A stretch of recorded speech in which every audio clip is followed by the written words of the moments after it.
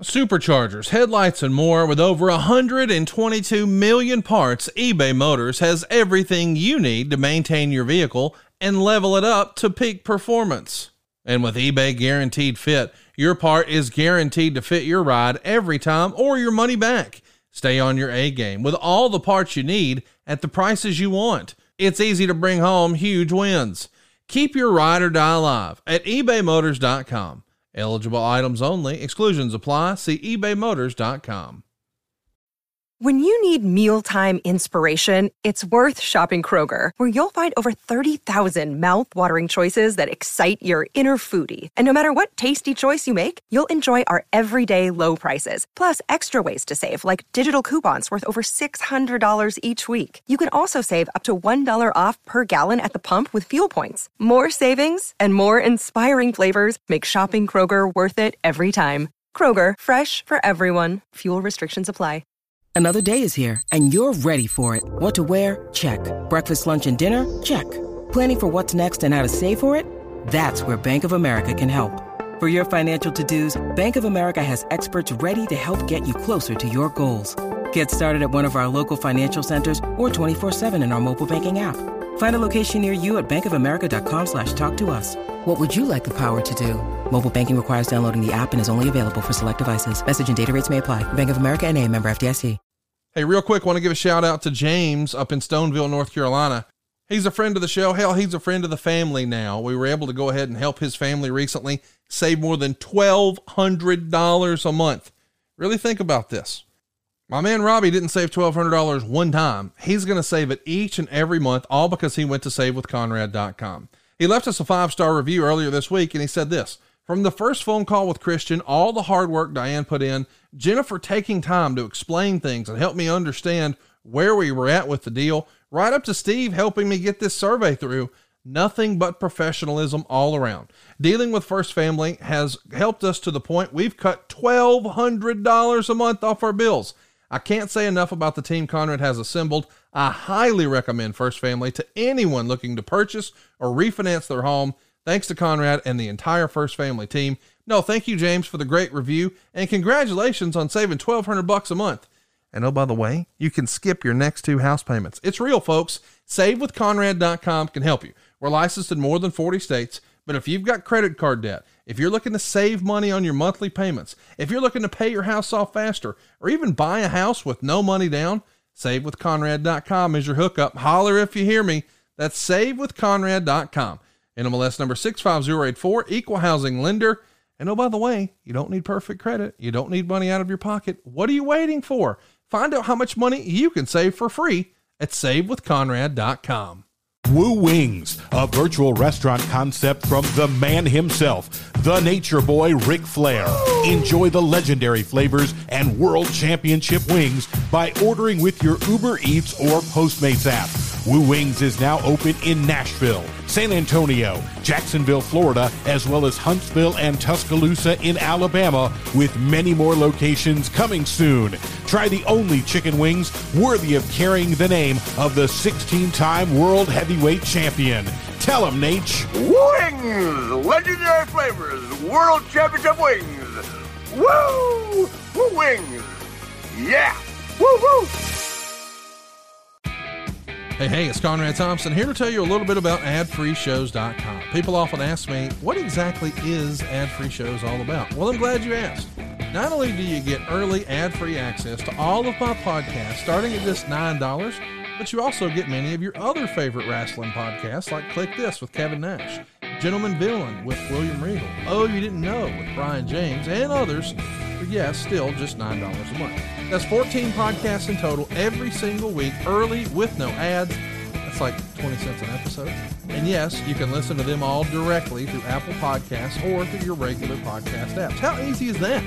Want some more cheese on that Whopper? AdFreeShows.com has literally tens of thousands of hours worth of bonus content, including fantastically popular series like Eric Fires Back, Title Chase, and Strictly Business. And I don't know why this is a thing, but there's even more than 40 Ask Conrad episodes waiting for you at AdFreeShows.com. We've got monthly Zoom chats with all the podcast hosts, live watch-alongs with wrestling legends, and more. Come on now. See for yourself what thousands of other wrestling fans have already discovered That's adfreeshows.com is the best value in wrestling today. Check it out right now. Adfreeshows.com. You'll be glad you did.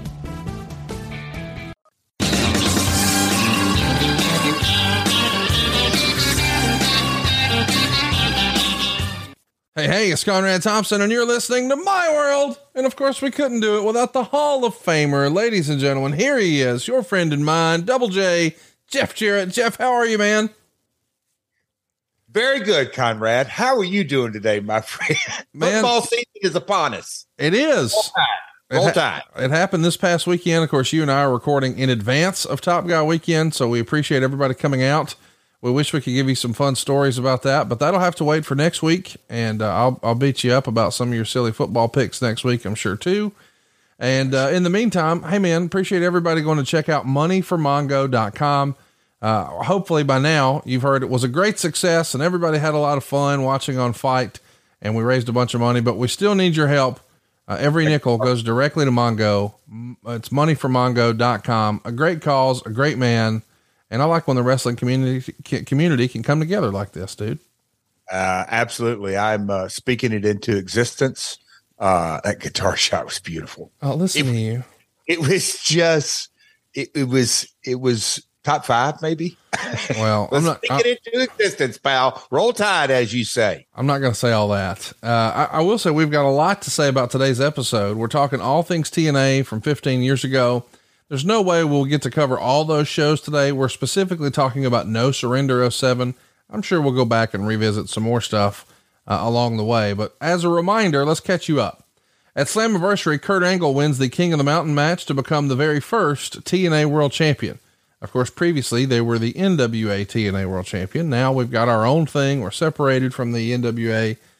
Jay Lethal's going to win the X Division title from Chris Sabin before dropping it to Samoa Joe.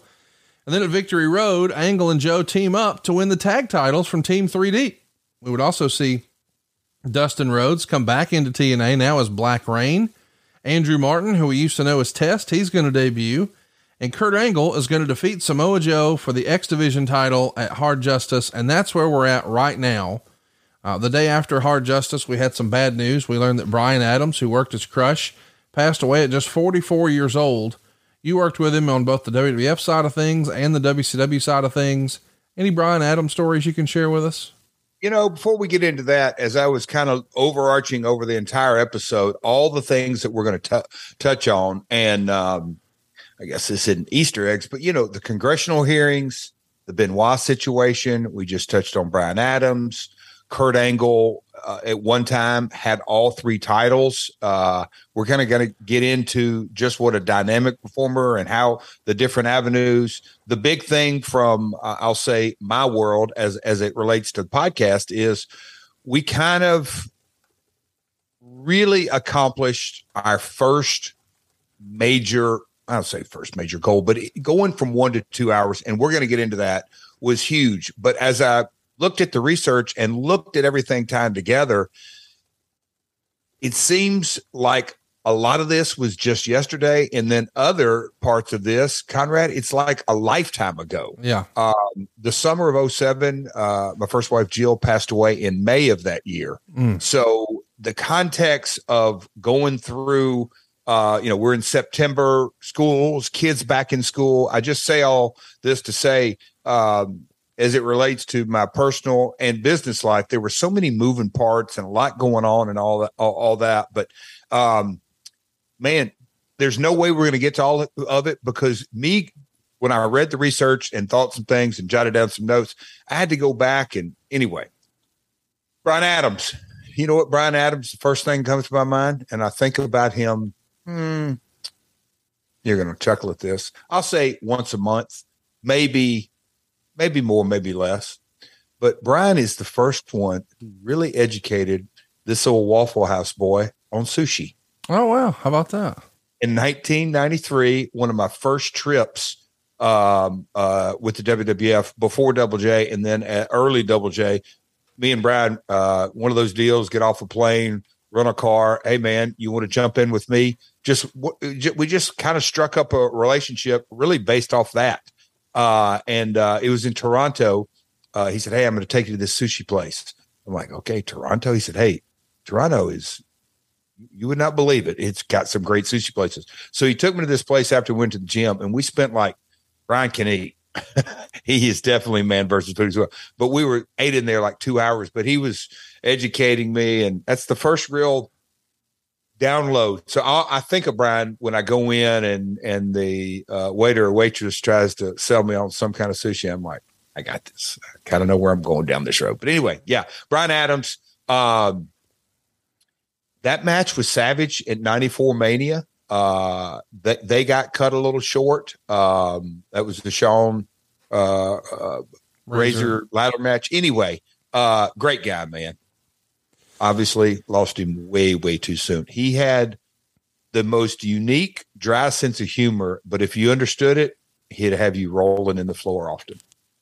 That's great to hear. We don't hear enough good stuff about him. Yeah, we don't, but he was a connoisseur of sushi. He knew his sushi. I want to mention that, you got a lot going on here. Not only, you mentioned it at the top of the show, your wife Jill passes away. Chris Benoit has this big tragedy, he murdered his family. I mean, let's just say it like it is, but now there's a huge spotlight on wrestling. And at the same time that there's this negative spotlight, you're working to expand your deal with Spike from 1 hour to 2 hours. And along the way, you're having some publicity stunts done with I guess at the time we'll call him I think the Torch called him a disgraced NFL player, Adam Pac-Man Jones. Jesus. Yeah, it's a little weird. And now Congress is getting involved, and there's going to be questions about, what are we doing to clean up wrestling and that sort of thing. Were you nervous about TNA's drug testing program or lack thereof? Conrad, I don't think we've ever discussed this, but do you remember where you were at when you first heard the news about the Benoit situation? I was in my dining room in South Huntsville. Yeah. I was at my couch. And anyway, that's just a worthless footnote for both of us. But it's one of those deals that we do remember. Yes. It was so shocking to me. So what was your question, Conrad? Because I just going back and I'm asking if you were nervous about, because the company, the WWE, had implemented a wellness program in February of 2006 on the heels of the unfortunate passing of Eddie Guerrero just a few months prior. And I'm not saying that Eddie did anything wrong necessarily. I am just saying they thought, hey, we need to take better care of our athletes, which is a great thing, and monitor stuff and keep up with what's going on. And obviously it's evolved from there, but TNA is operating at a different income level. And I don't think, and I need you to set the record straight. Was there a TNA drug testing policy or wellness program of some sorts prior to Benoit, or no?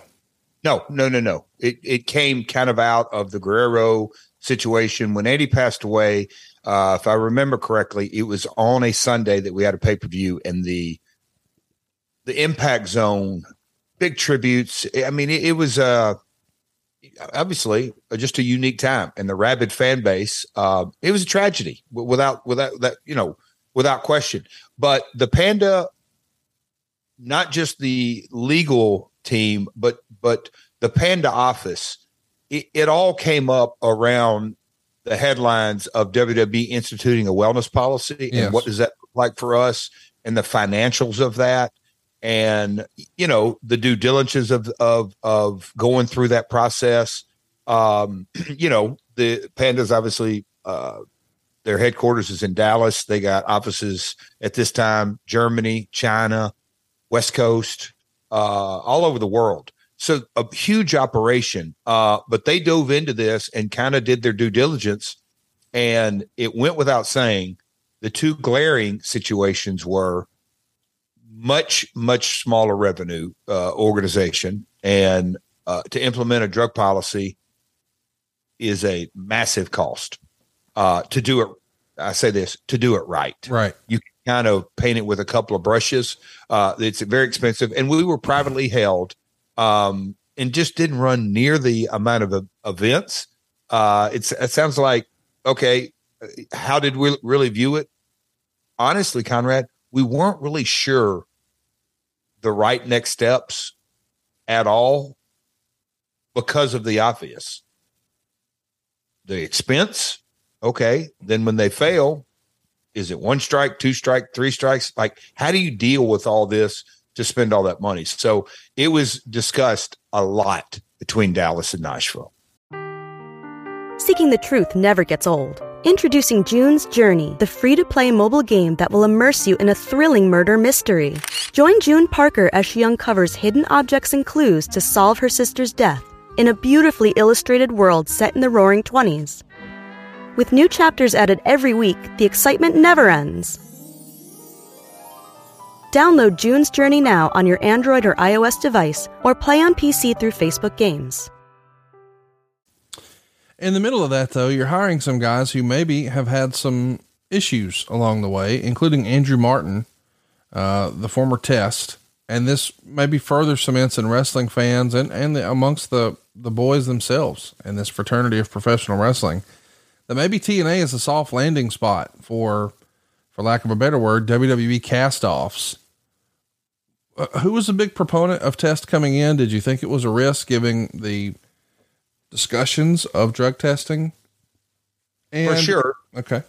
Yeah. I mean, we knew, okay, let's give him an opportunity. We definitely had a mindset. Dutch used to frame it well.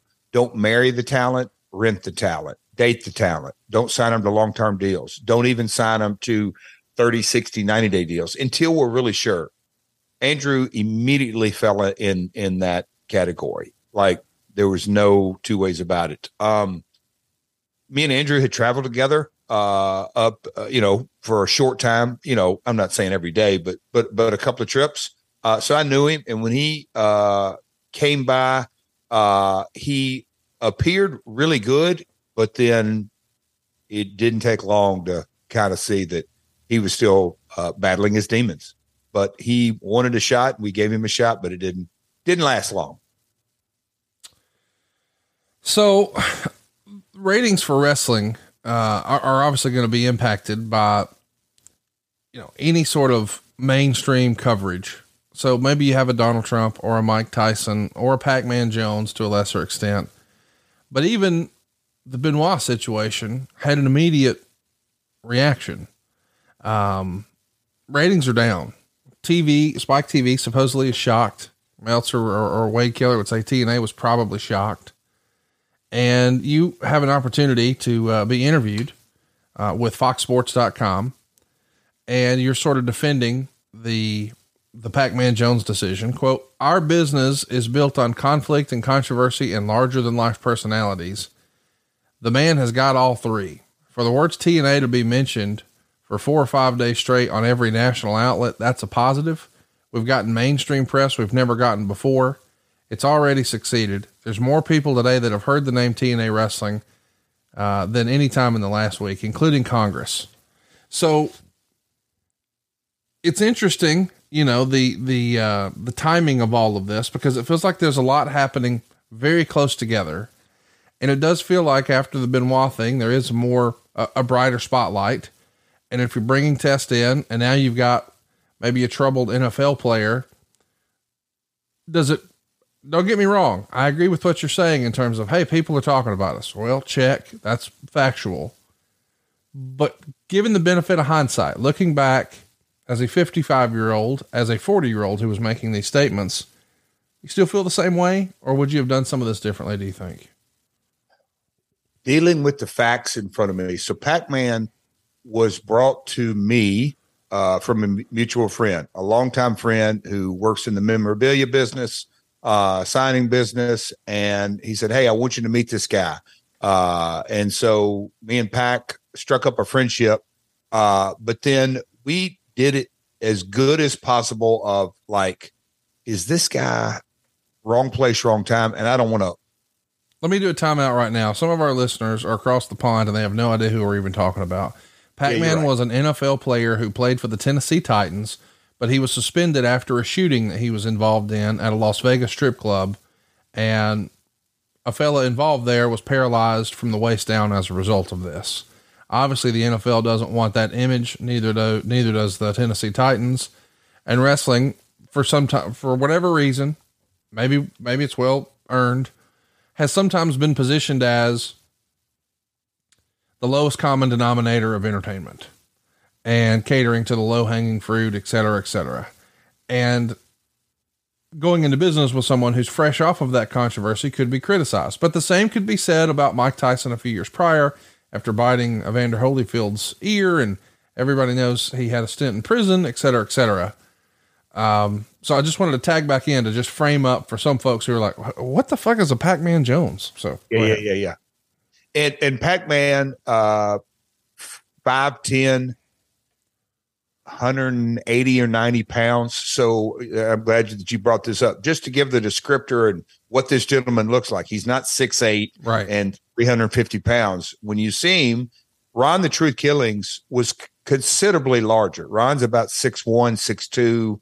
Pac-Man's 5'10"-ish, I'll just say. And Ron, 30 or 40 pounds heavier. I'm bringing up Ron because he teams with him later in this episode as a story. But a dynamic athlete like Don West used to cover the Titans. They would go out to the practices. And some of the stuff Pac-Man did on the practice field were amazing. So incredibly gifted athlete. Pac-Man, born and raised in Atlanta, a wrestling fan, a fanatical wrestling fan, wanted to give it a shot, knew that for the time being, he was suspended. He had no NFL future.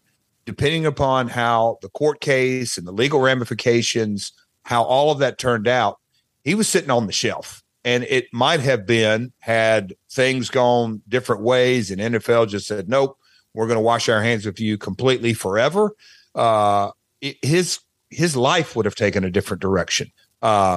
Everything between him and the league eventually got straightened out, and he went on to have a remarkably long career for a defensive back. And Adam, has had his ups and downs, but at this time he didn't know where his life was going to go. And we had struck up a friendship, and I just drilled down to, look, Pac, do you want to try this? And if you do, our legal needs to talk with your legal, and we kind of got to wrap our head around just where things stand. And if our legal team is comfortable moving forward, let's move forward. And for lack of a better word, Conrad, let's do a publicity stunt. Look, he wasn't going to be a lifer. He, at this time, later on, the renting mentality, not long-term. So you ask the question, do I regret?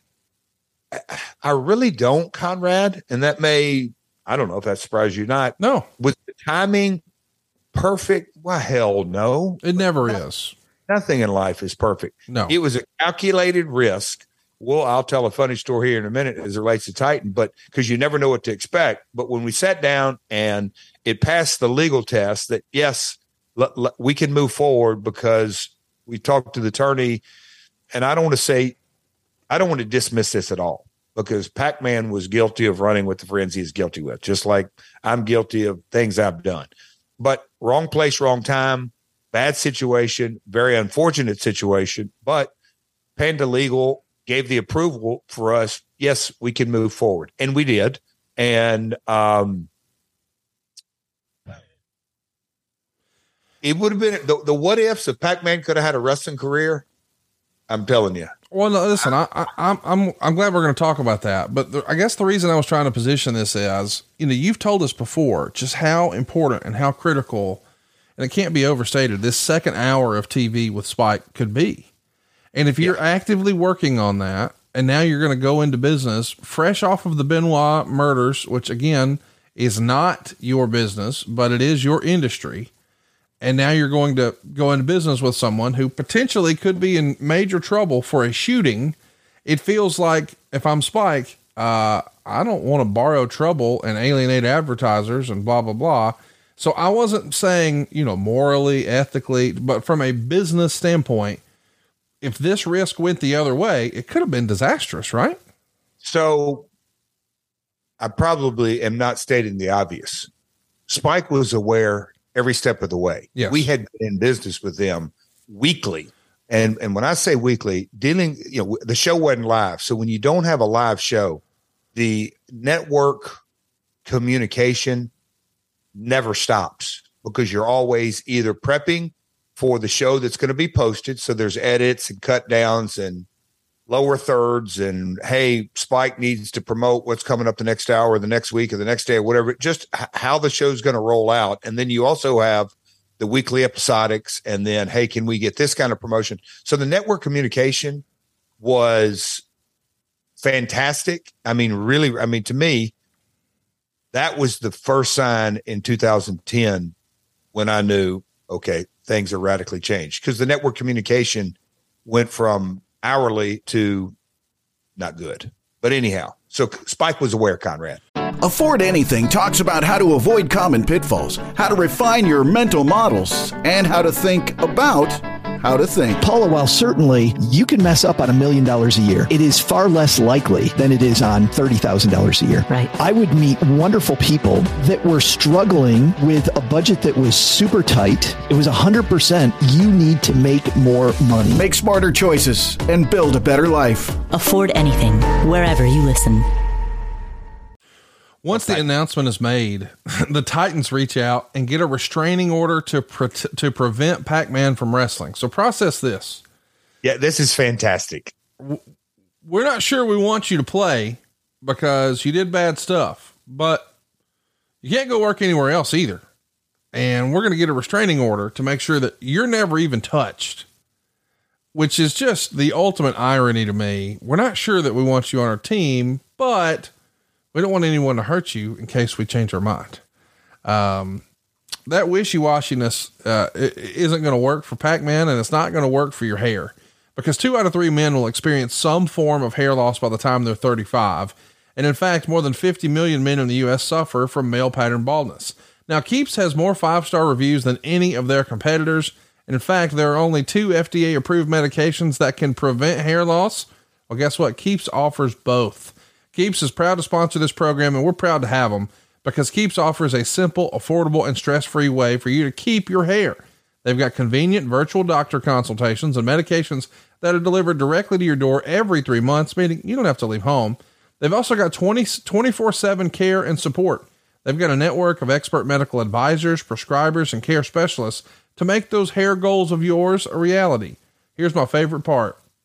It's low cost. Treatments start at just $10 a month. Keeps offers generic versions of the 2 FDA-approved medications to prevent hair loss, and these treatment plans are affordable. How affordable? Well, like half the cost of the pharmacy prices. Keeps has everything your hair needs delivered straight to your door with discreet packaging and proven results. Now, remember, prevention is key. Treatments can take 4 to 6 months to see results, so act fast. And when it comes to your hair, save more, spend less. If you're ready to take action and prevent hair loss, go to keeps.com/Jarrett to receive your first month of treatment for free. That's keeps.com/Jarrett to get your first month free. That's keeps.com/Jarrett. Now let's talk a little bit about the TV contract. Wade is going to say, or Meltzer is going to say rather, that the UFC is going to move from Thursday on September 20th. That gives you the open hour, and that your current contract expires on September 30th. So technically the first Thursday under the new deal would be October 4th. Meltzer would say, with the start of it being what it is, I'd at least consider the live aspect, but right now that's not being talked about. There are live specials of some form believed to be in the new contract, according to Multi-Channel News. TNA is in internal talks regarding drug testing, and it's not at the level of what form it will be, but it does feel there needs to be something with Congress taking a look at wrestling.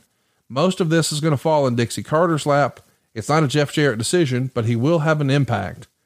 And he does mention in his notes here for TNA at the time that you were out the night before the pay-per-view with Hulk Hogan and his family celebrating Hulk's 54th birthday at a Linkin Park concert in Tampa.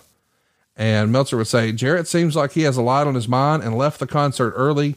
He's been trying to get Hogan unsuccessfully for years. So a lot to unpack in one little write-up here from Dave. UFC's out. You're getting the second hour. Probably going to be a lot of tape shows, maybe some live specials. We are going to have to do something with drug testing, but that's probably mostly going to be on Dixie's plate. And oh, by the way, you're still trying to hobnob with the Hulkster. Did you think there was an opportunity to get him in 07? And did you think it could have still been, I mean, we know he's going to come in eventually, but I don't think with the benefit of hindsight, maybe we would have played it out the way it went. What's the thinking in, let's just go be present at the concert and just be there? It's funny how Dave, before I go any further, are we going to go back to the Titan situation, the irony of that? Oh, sure. Yeah, please do. I got a story for that. So I don't know. You're steering this ship. So do you want to address the whole Lincoln Park? Whatever you'd like. It's your show, baby. No, how do you want? Okay. Bring us back to Meltzer's write-up, but let's go back to the Titan thing, if you're all right with that. Yes, sir. Okay. So you talk about ironic. Hey, you said it. The Titans, we don't want you to play football. And matter of fact, you can't come on the premises. Yes. I mean, he was more than ostracized, that kind of deal. But here's the back door. You better be staying in shape. You better be staying in shape. You better be. But you can't come on the premises. Okay. So all of this goes down, and we had to get something legally binding that Pack, and he had no problem with it. And is, yes, it's early TNA, still running by the seat of our pants, but we had to get some type of contract in place, even to just make T-shirts. And Pac-Man had a song and music. So it wasn't this crazy binding talent deal, but we got something on paper. Well, getting something on paper raised all kind of red flags internally with the Titans. So Conrad, Pac-Man lived down in Franklin, which the people that don't know, Franklin, Tennessee, is about 20 miles south of Nashville. I live about 20 miles north of Nashville. Franklin and Brentwood, by the way, are like the highfalutin, high dollar areas, and Hendersonville's up there too. But there's three like big time money suburbs of Nashville, and Pac-Man was in one of those. And he had a beautiful, probably about 30-acre farm, Conrad, and he had four-wheelers that would go Mach 1. Yeah. And he had a great fishing pond out back, and he had a nice house and a guest house, and we set up a ring, and we'll get into that with Fox Sports Net. But anyway, me and Pac were buds, and I get the call, and he had come up here to the lake, and we had gone back to his house. And you know those two-door Cadillac convertibles, little just a small one? Mm-hmm. I ended up at Pac's house with no car, and I got the call, and the Titan attorneys said, we want to meet. Okay. When would you like me to come in? Tomorrow, the next day, next week? Now? Oh, okay. Like now? Yeah. It's sir, it's 6:30 at night. Yeah. We'll be waiting on you. Okay. All right. So I talked to Dallas and say, all right, here I go. You guys got any guidance? They had hired legal representation. They, as in Panda, had hired legal representation in town just to all right, we don't want this to get litigious, but let's be kind of proactive and have the game plan. So the attorneys called me and said, no, look, they're really upset, and you're going to have to go in there and kind of lay out your intentions. We have no idea how this is going to go, but they're mad, and they're really mad. And I have a strong feeling that they're furious at Pac, but they're going to take it out on you and maybe us. Okay. So Conrad, here's the irony. I leave Pac-Man's house. I have shorts and a shirt, and so I couldn't get dressed up. We'd been on the lake earlier that day. We were grilling out at his house. I pull into the Titans facilities by myself in Pac-Man's car. So he wasn't allowed on the premises, but his car got on the premises. So I go in, Mr. Underwood, who we have later laughed and cut up about this whole deal, but they were furious. And like, Jeff, you're local. We appreciate all this. Now, you got to remember, Titans ownership is Houston-based. Yes. This time, Bud Adams. Now his daughter has taken over here, but Bud Adams, Houston-based. But Mr. Underwood reported directly to Bud. And what Bud wanted, Bud got. It's just he's old school. He's an original founding member of AFL. Anyway, Conrad, they were not happy, and they kind of laid into me and this and that. And we have this kind of contract with him and blah, blah, blah, blah, blah. And look, he's not out from under contract. He's suspended and without pay, basically just the long arm of the law. And I listened to him, and Conrad, I said, I understand all of that, but is the goal to get him back on the field? Yes. I said, okay, that's your goal. And I completely understand that. My goal is to sell pay-per-view buys, TV ratings, maybe a little merch. And the worst thing that can happen in my world is for Pac-Man to get hurt. The absolute worst thing. So you don't want him hurt, and I don't want him hurt. So I think our goals are kind of aligned. And what we do is sports entertainment. It's scripted. And Conrad, I kind of went through the whole song and dance. And that was kind of the cross I fell on. My goal is to not get him hurt, and I'll do anything and everything. And when they kind of heard that side of it, that he's not going to be injured, and this kind of went without saying, maybe a little image rehab. I said, and I went into, hey, he's going to be a good guy. He's not going to be a bad guy, and he's going to be beloved by our wrestling fans, and hopefully that translates, blah, blah, blah, blah, blah. Anyway, I left there that night and shook hands, and we had a nice powwow, and the way it started and the way it ended were a complete 180, but I had to give them assurances that he will not get hurt and his physicality will be very limited. That's a key phrase here that we'll get here in a little bit. Very limited. So that's the Pac-Man story, but me driving on Titans facilities and Pac-Man barred from the facilities, but his car got there. Did you already have, when you met with them, in your mind's eye, hey, I'm going to put him with Ron Killings, or no? Yes. Okay. Yeah. A tag situation. So that is the way it shakes out. It's going to be a tag situation. You go back to Meltzer's points. Yeah, we can. Let's talk about Hogan for a minute. Why did you go to Hogan's birthday party? Just to stay in front of him and see what's possible? I'm wondering so our LA based attorney at TNA, our pronouns pal, our Dallas, LA based attorney also was a part of Lincoln Park management. And that's kind of how we connected. And Brooke, cause it was Hulk and Brooke and Nick. It was a big family dinner that I got invited to, pre-concert, pre-gaming, but I don't know if Jimmy was involved, Jimmy Hart was involved, but somehow, some way, Hogan's Knows Best. I think this is right in the middle of that, 07, the reality show on VH1, which is a Viacom show. Spike was incentivized as much as, or more than us. They wanted, if they've got Hogan on Viacom, of course they would want him on a wrestling property, but in Hogan's camp, and rightly so, it wasn't that easy. So we went to the dinner, and it's funny how Dave has the comment, Jeff left the concert early. Yeah, I had a lot going on. I had to drive from Tampa back to Orlando for the pay-per-view the next day. And so I wasn't going to make it a late night at the concert. Let's talk about one of the episodes of Impact opens, and here's a line from the Torch. The show has opened with Kurt and Karen arriving in Orlando. Things have gotten bad in TNA. The King and Queen no longer arrive in a limo, but now a rental car. After swerving everyone with their fake divorce, they're now working a gimmick that they're building up major tension to lead to an explosion and a fake divorce. So will this one be the real fake divorce as opposed to the fake divorce? Karen was yelling at him for getting her into this mess where she may have to wrestle.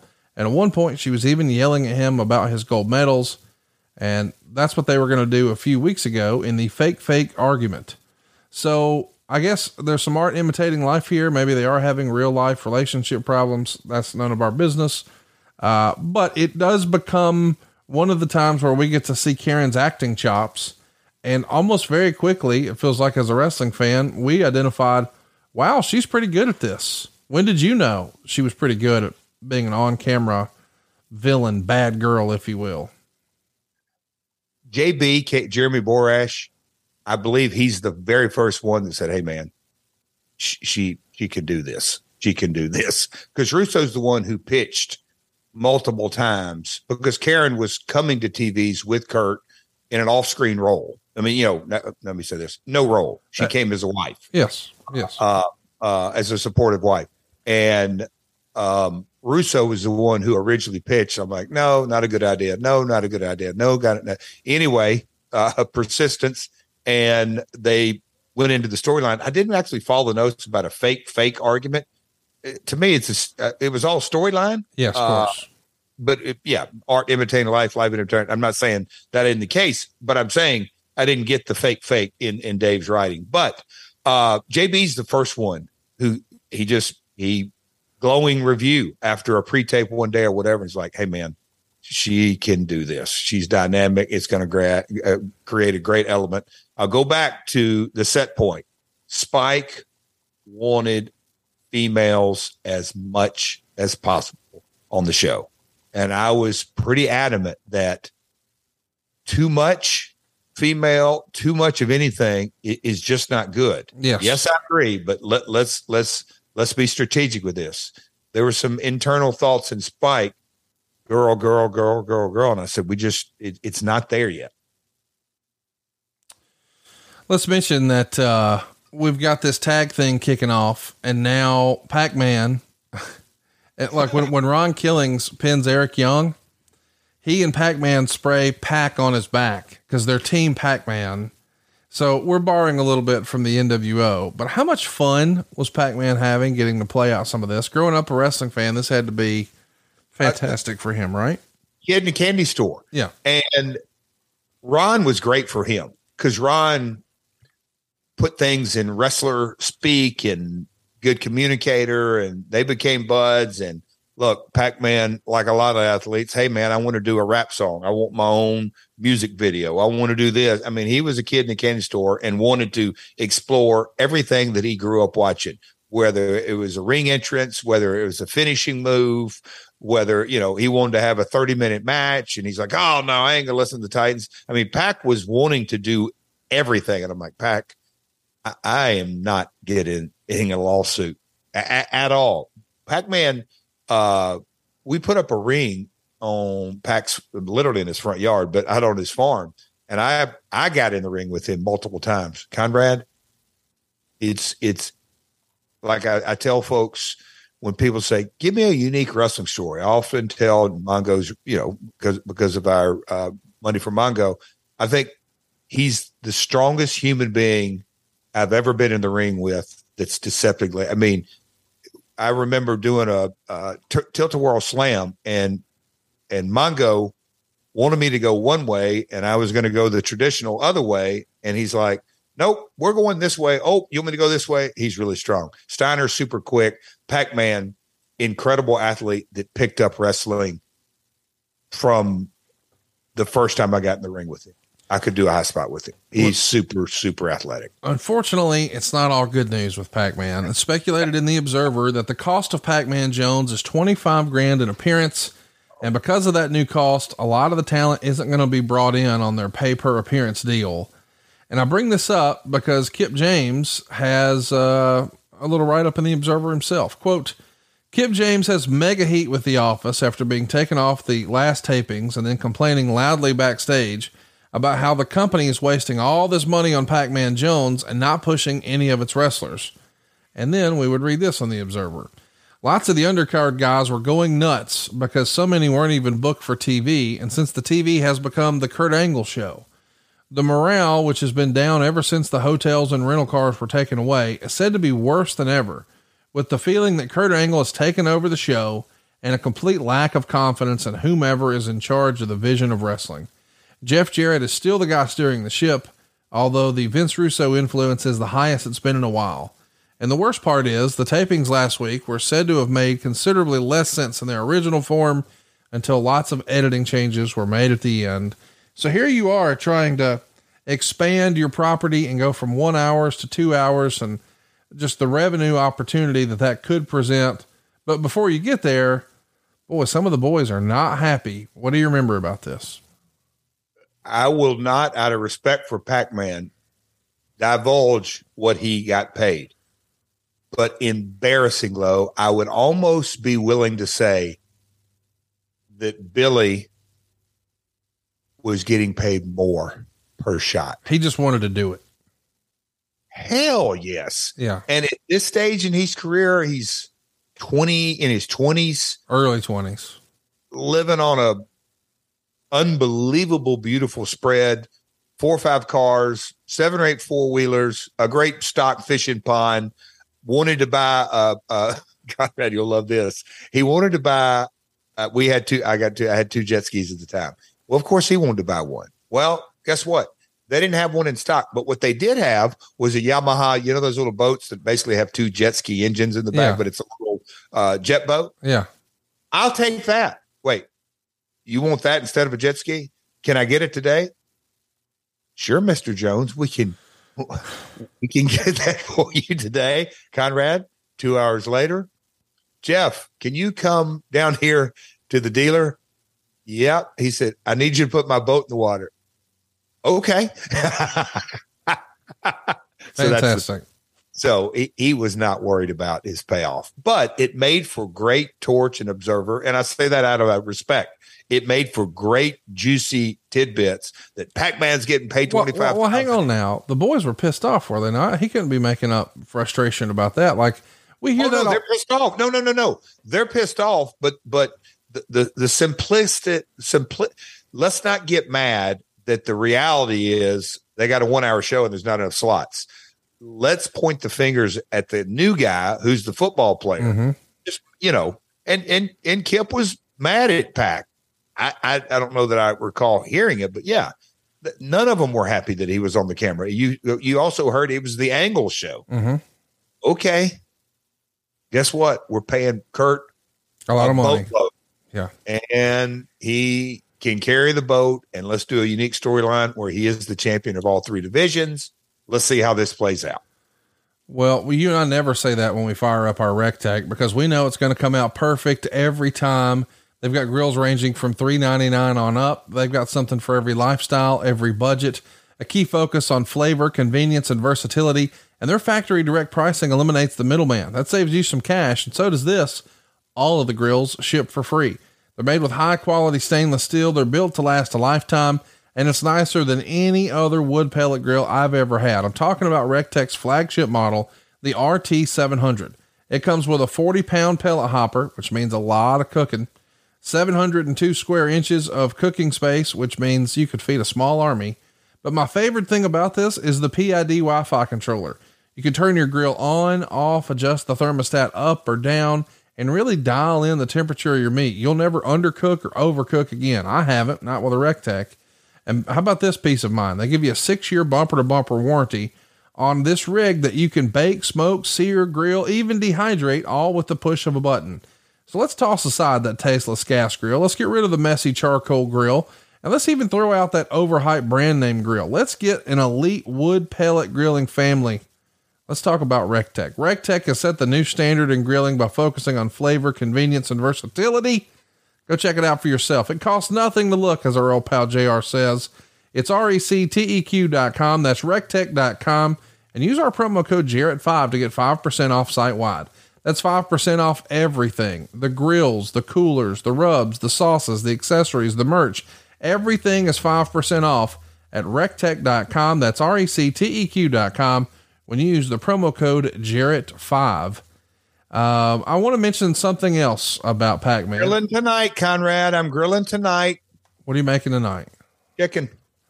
Cannot wait. It's marinating as we speak. I love it. Buddy. Might even do me a little video, pal. Hey, yeah, go check it out. Check out Jeff on social. Maybe you'll see a little grilling meat going on. Might get the queen on camera tonight as well. Meltzer would say this. Jones and Ron Killings became friends over their very first weekend together. They even talked about doing a rap record together. When Jones found out Killings wasn't staying at the Doubletree Hotel with the stars, he went to Jeff Jarrett and told him he wanted Killings moved to the Doubletree. And Jarrett said, no problem. They'd just take the difference out of Killings' check. Jones then got mad and told Jarrett they aren't taking out a Killings check. He pushed Jarrett on how he was the one doing them a favor and not the other way around. What do you remember about this? It's funny. Staying at the Doubletree where the stars are staying. Let me translate that. That's where the office was staying. And we got in Pac-Man's deal, because we weren't paying him very much. Hey, we'll get your hotel room and we'll get you a suite, which obviously was rolled into our corporate deal. So, that seems a little far stretched. I can see me saying, hey, Pac, if Ronnie wants to stay at the DoubleTree, we don't buy talent their rooms anymore. But if he does want to stay here, we can get the corporate rate, which is super cheap. Yeah. We'll just deduct it for his check. He won't even have to put trying to accommodate. Yeah. Diplomatically. My first reply probably would have been, Pac, you've got that big suite we got you. Why don't you let him stay on the other side of it? That's probably what I said. Yeah. Let's talk about Brock Lesnar. He comes up in the torch. There were sources saying last week that Brock Lesnar had preliminary talks with TNA management about a potential contract with the company, including a meeting with Dixie Carter. Kurt Angle has been pushing Lesnar to talk with TNA about their lighter schedule. Lesnar hated the travel and the grueling schedule of WWE more than he disliked being a wrestler. Carter apparently told Lesnar she would accommodate his need to take breaks for MMA training, but now it appears as if Lesnar is going to sign with the UFC. We know he did sign with the UFC and just, set their business on fire. It was huge. How close did it come to happening that you guys were going to get a shot at Brock Lesnar, do you think? I never had a conversation. And here's a little subtext of this episode. And I'm not going to say it was just around September, but I'll say diplomatically and you'll just have to tie in the notes here, from Russo began jockeying for as much power as possible. He didn't like Dutch, but he wanted to write more of the show. And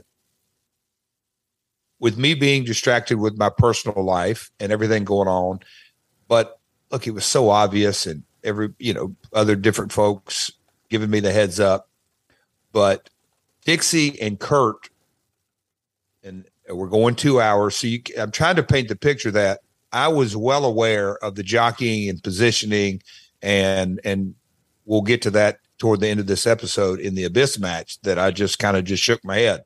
But I never had a conversation with Brock Lesnar, knew without question there was zero chance of him coming to TNA. I thought it was a complete afterthought.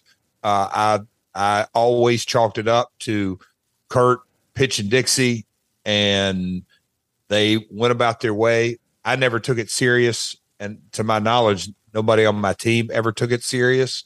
But Dixie had calls with Brock and Goldberg and others that never came to fruition, and I just always chalked it up as that.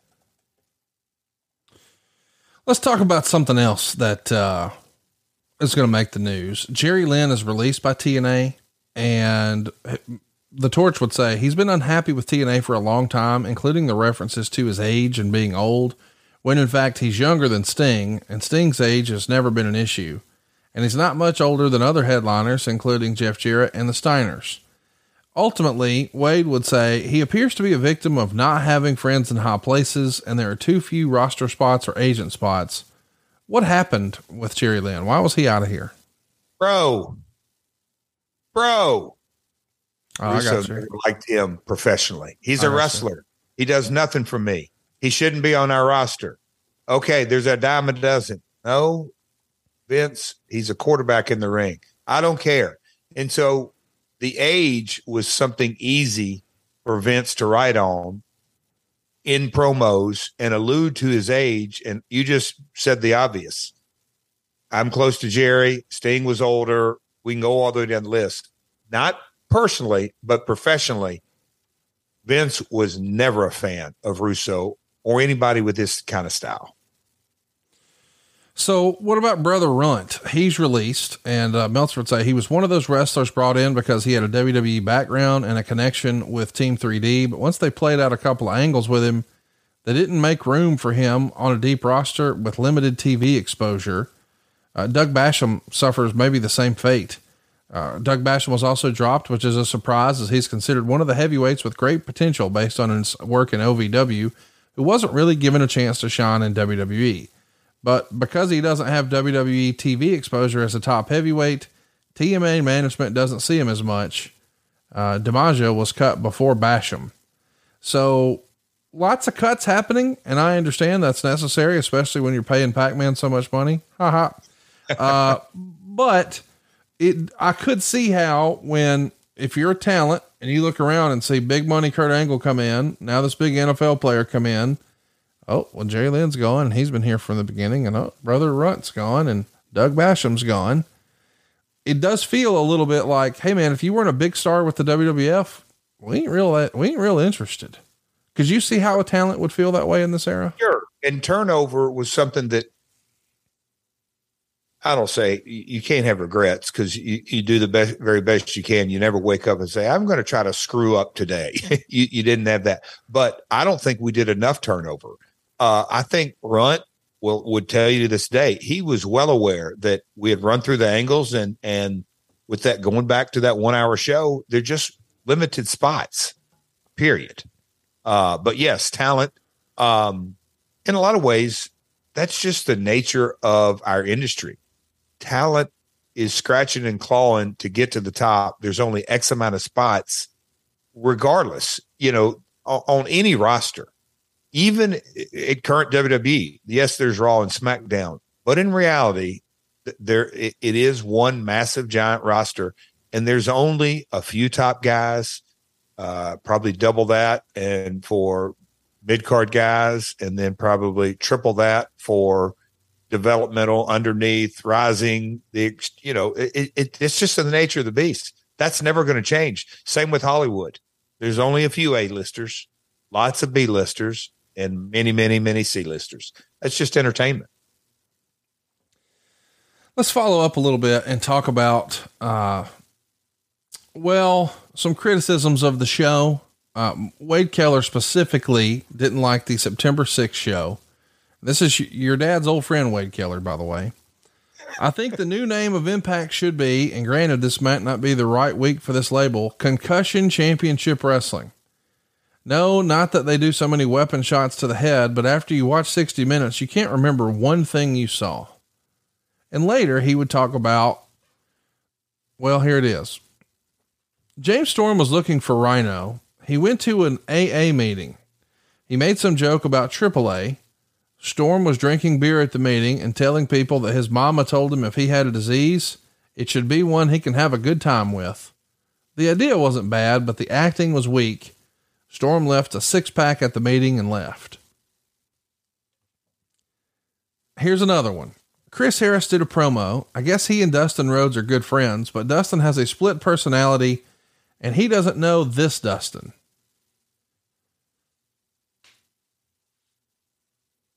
Talk to me, Jeff. Is this your kind of wrestling? You can tell. Not really. Man, for me personally, that Rhino, Rhino had his ups and downs. It's documented. Just that scene, which I had, didn't age well at all personally with me. No. But I obviously had no idea about any of that, it being a disease, none of that. And it was obviously one of those things, go shoot this. Yes, go do that. The Dustin Black Rain character, I just think Dustin, I guess through the years, people have got to see, and Goldust set him on. He's really a unique individual in his skill set and talent. For sure. Because you just think back of The Natural and Goldust and like where he's at now, great shape physically, but he's a, if he's in Hollywood, his range is super dynamic, but the Chris Harris, Dustin storyline, I don't really have a lot of recollection. Let's talk about some other things that we're going to see Pac-Man do, because you do let him brush up against the big stars. There's a deal here where it's Abyss and Lethal beating Sting and Kurt Angle in a non-title match. Abyss says he doesn't want to fight Sting. Karen comes out, even though she was told not to. Kurt and Sting tell her to leave, and she does. Abyss pins Kurt clean with a black hole slam, and Abyss, goes after the thumbtacks, but Jim Mitchell comes out. Abyss chases him away. So now with Kurt Angle down, Killings attacks Sting, and then Pac-Man Jones spray paints Kurt. So it's kind of an interesting, is Kurt a good guy? Is Kurt a bad guy? We know where Sting is. And now we're seeing Kurt getting spray painted by Pac-Man Jones. He's probably your biggest WWE star. And this had to feel like, hey man, this might be another shot at some mainstream attention. What did you think of that positioning of Pac-Man spray painting Kurt? Too much. Yeah. I'll agree with Wade. There was just so much going on. Every segment was trying to be that attention grabber. And it when you try to do that every segment, it just doesn't work out. And obviously, you would just in context, nothing felt important because everything was tried to feel mega, mega important. Tough road. Along the way, it makes the observer that Samoa Joe has yet to sign a contract extension. Where did you think Joe stood at this point in his career? Did you think there was still more stories to be told with him? Were his best days in TNA behind him, or did you still think there was an upside? Yeah, this is 07. No.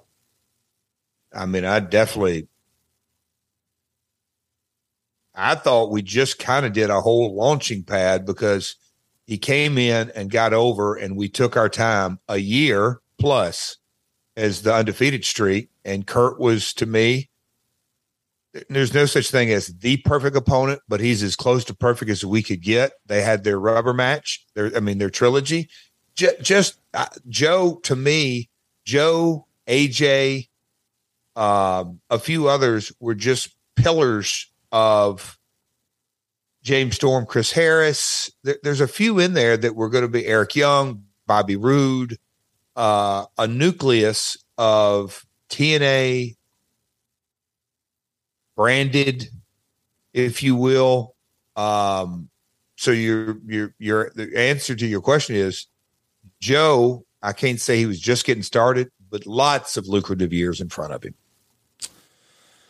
The other thing in the Observer is that Kevin Nash has reached out to you allegedly to talk about perhaps bringing in Scott Hall and Sean Waltman.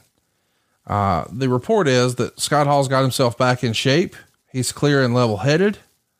And I'm curious, you claim to be an unofficial member of the clique. What did you think about the opportunity of putting these guys together in 07? Okay.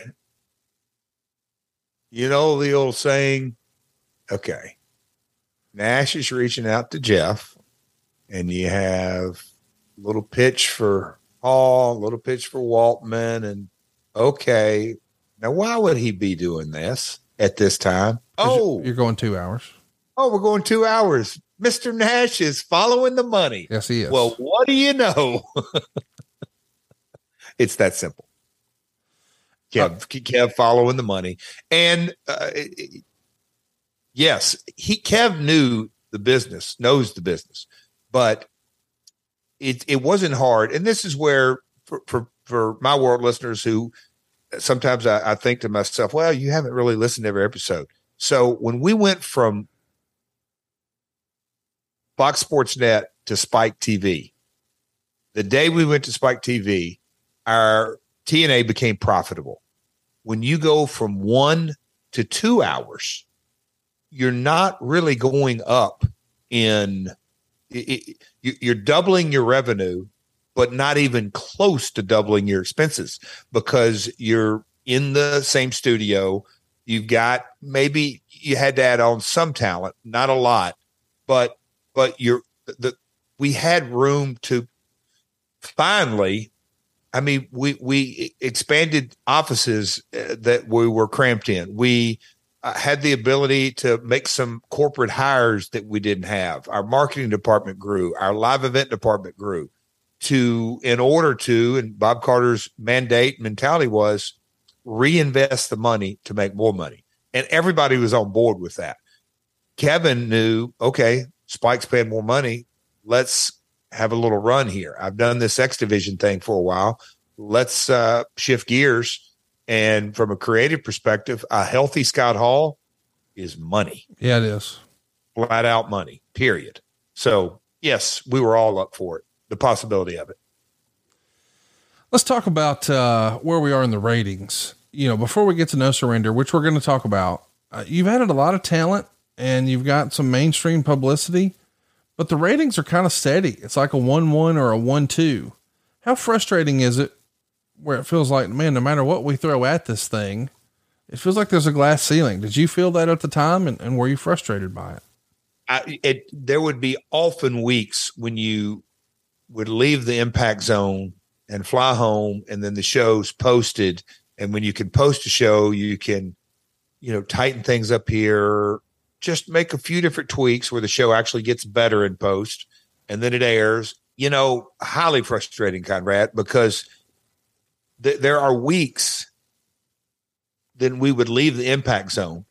We would tape on Monday and Tuesday. And so you fly home Wednesday morning, and that show had to be posted on Thursday night. And when we would post it up, and most of the time, if not every time, when you post a show, you can make it a little bit better here and a little bit better there and a little bit better promotion and pick up wild lines and inserts and punches.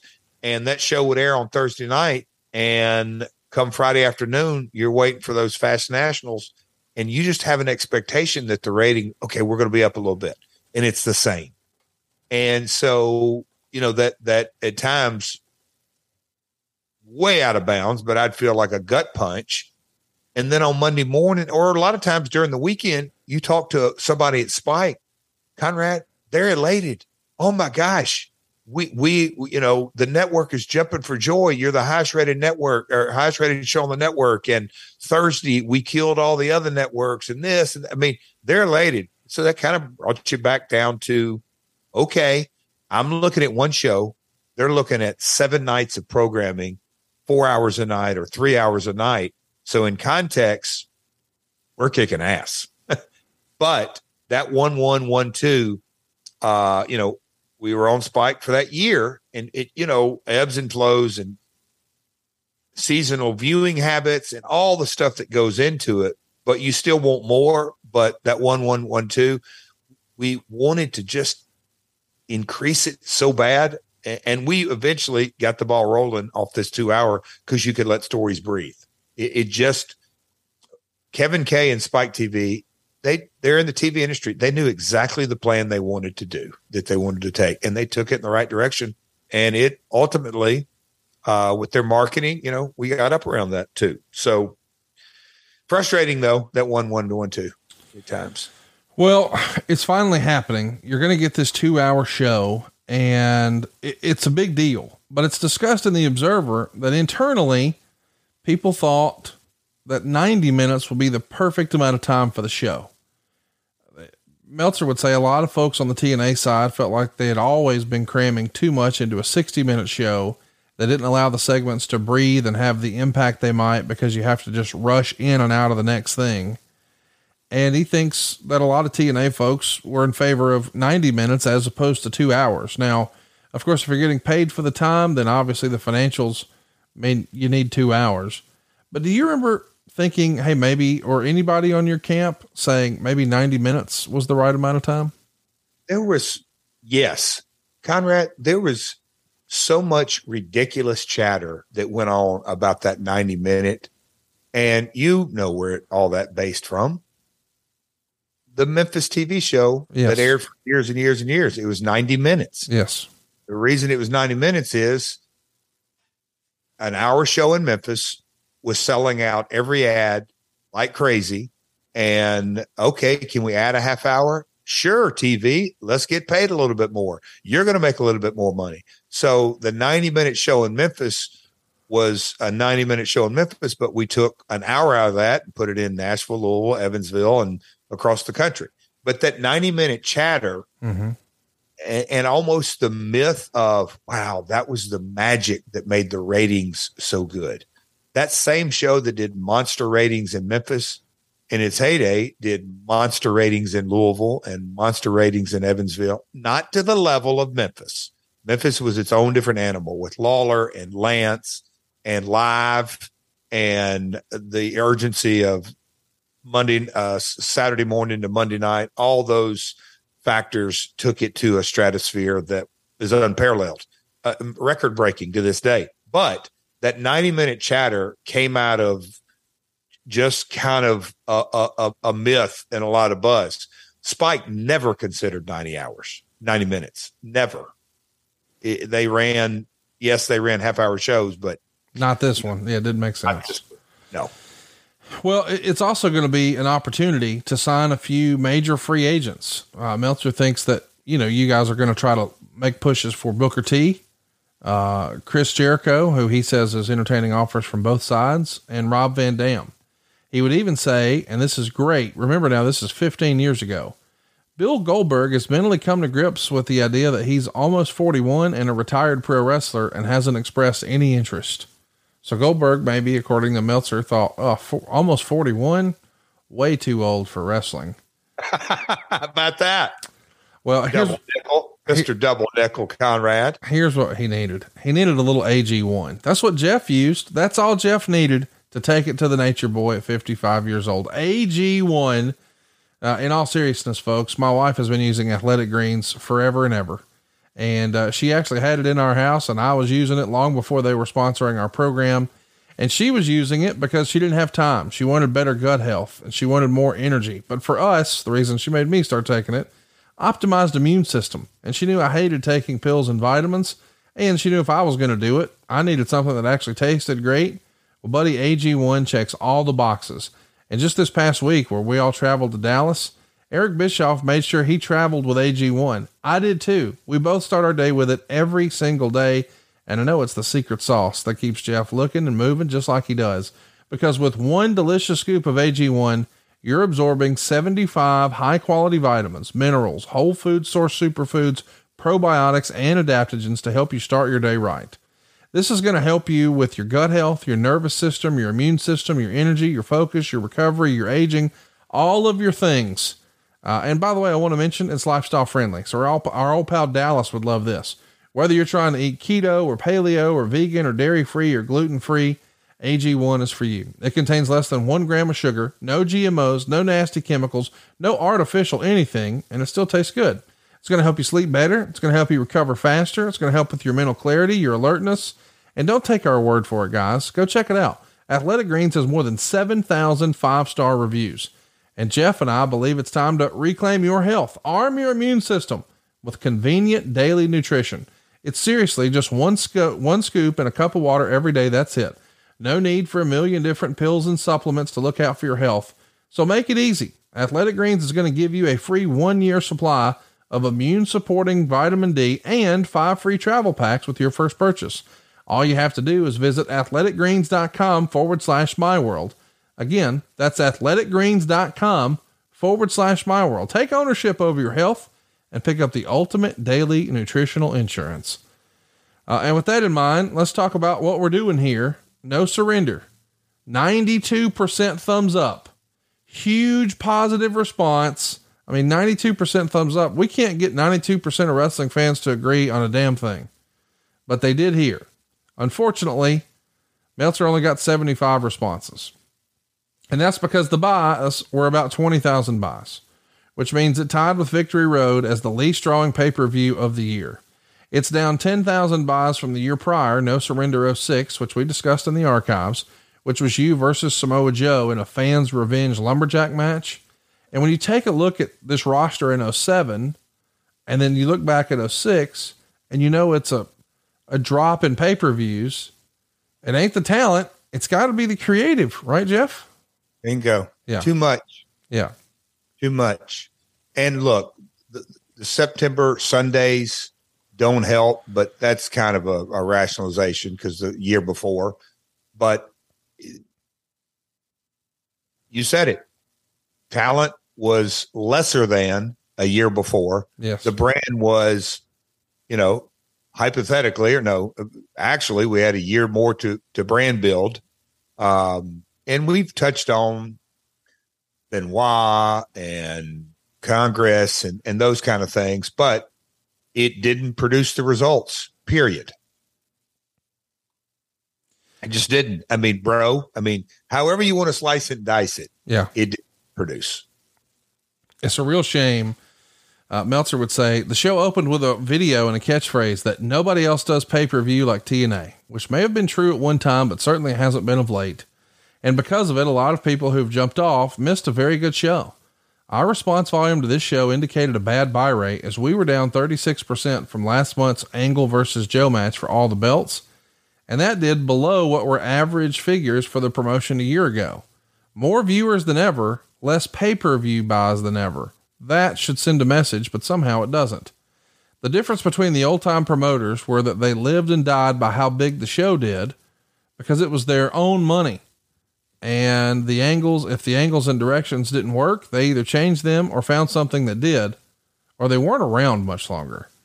And they either learned what worked or they weren't successful promoters. Granted, it was tons easier to be successful if you were the only wrestling in town, but you still couldn't book things your audience didn't care about.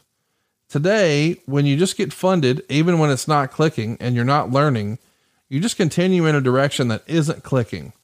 A lack of being under pressure to learn or die makes it a lot easier to continue without learning. I am fascinated by this discussion because, boy, what's old is new again. And it feels like at different times over the past, we'll call it 12 months, both of the major companies have seemingly hit a plateau, and others have had growth. Some have not. And everybody's looking around saying, what can we do differently?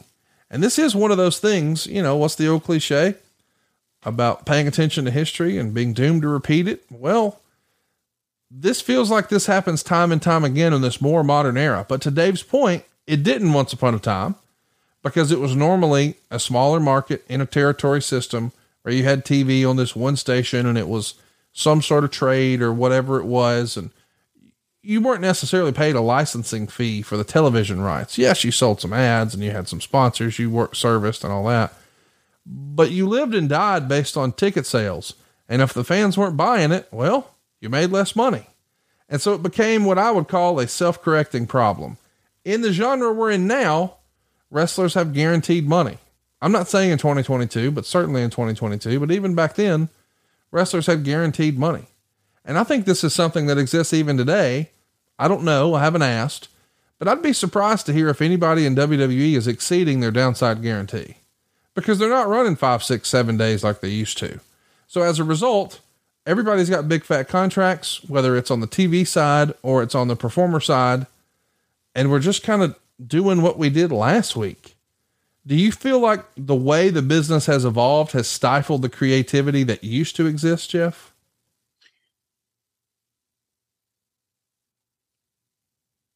Conrad, we could literally do an entirely new, different podcast on this subject. Yes. And get Derek to do the research and look tied into this episode or into TNA. I had multiple conversations with Bob about how do we incentivize everybody. People naturally want to be incentivized. Currently, WWE has over 70-something% of their revenue guaranteed. Mm-hmm. So whether Raw does 2 million folks, 1 million folks, 4 million folks, doesn't really matter. It doesn't really matter for the next 18 months or however long the Peacock deal. It does, but it doesn't. I think you know where I'm going with it. Yeah. I'd say AEW's would be more than that. Cause it's, you know, pay-per-views, their other swing, but as far as guaranteed revenue, you go back in time, the business was built on hard ticket sales. Yes, merch, a few other, like you said, but sponsorships. Nobody wanted to sponsor wrestling way back when. So fundamentally, and when you look at Hollywood, because I want to say just kind of how the world works. You look at the big actors. Yeah, if you make A-list, you get a lot of guaranteed money. But the back end they have built on it, that's why you see Rock going all over the world on these press junkets, because he wants to sell his movie, not just domestically, internationally, because he gets a back end of hard tickets. In the NFL, you hear guys, oh, it's contract year. What's that mean? That means that dude is going to play hurt.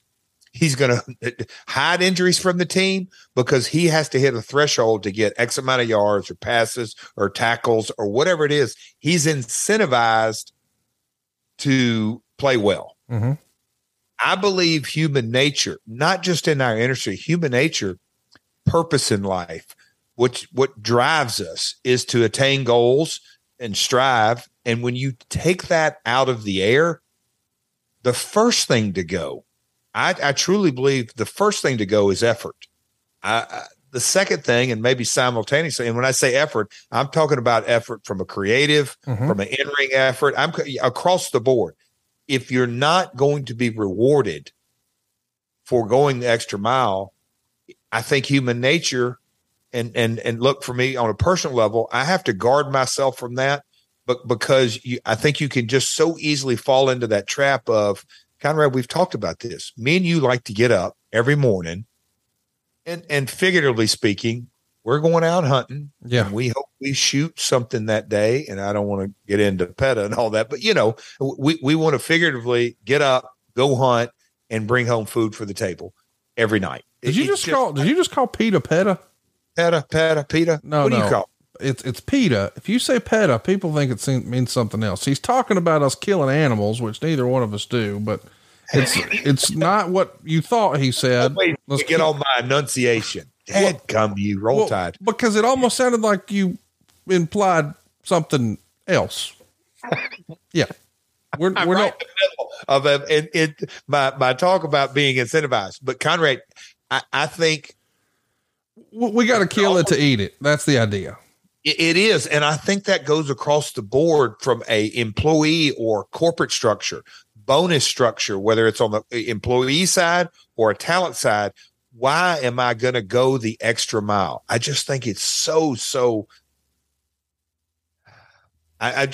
there's a concept that me and Dean Broadhead and a few others at TNA, we call it wrestling metrics. That is a performance-based incentive program that you could apply kind of across the board, and you can plug and play social media. There's a bunch of different things, but I think it's very, very, very important in our industry, but it doesn't exist today. It just doesn't. Let's jump right into the pay-per-view here. The very first match, it's Adam Pac-Man Jones and Ron Killings winning the TNA tag titles from Kurt Angle and Sting in 5.5 minutes. Meltzer would say, not much to this. Sting did some arm drags with Killings. Jones kept refusing to tag in. Karen Angle came out in a white dress. Sting had earlier in the show told her not to come to ringside and told her to leave. She shoved Sting and then slapped him in the face. Then she took a dive like she was some heel luchador who wasn't kicked low trying to get a cheap DQ. Kurt saw his wife on the ground. Sting said he didn't do anything. Karen said Sting hit her. Angle then ran in the ring and gave Sting an Olympic slam. And at this point, Jones tagged in and covered Sting. The Observer gave it 0.5 star. And Meltzer says, just for Karen's dress, as the match itself was pretty much non-existent. The Torch gave it 3/4 star. But buddy, if you're trying to promise, hey Titans, everything's going to be fine. Boy, you delivered. He didn't do fuck all. Conrad, that was a kind of a gotcha moment.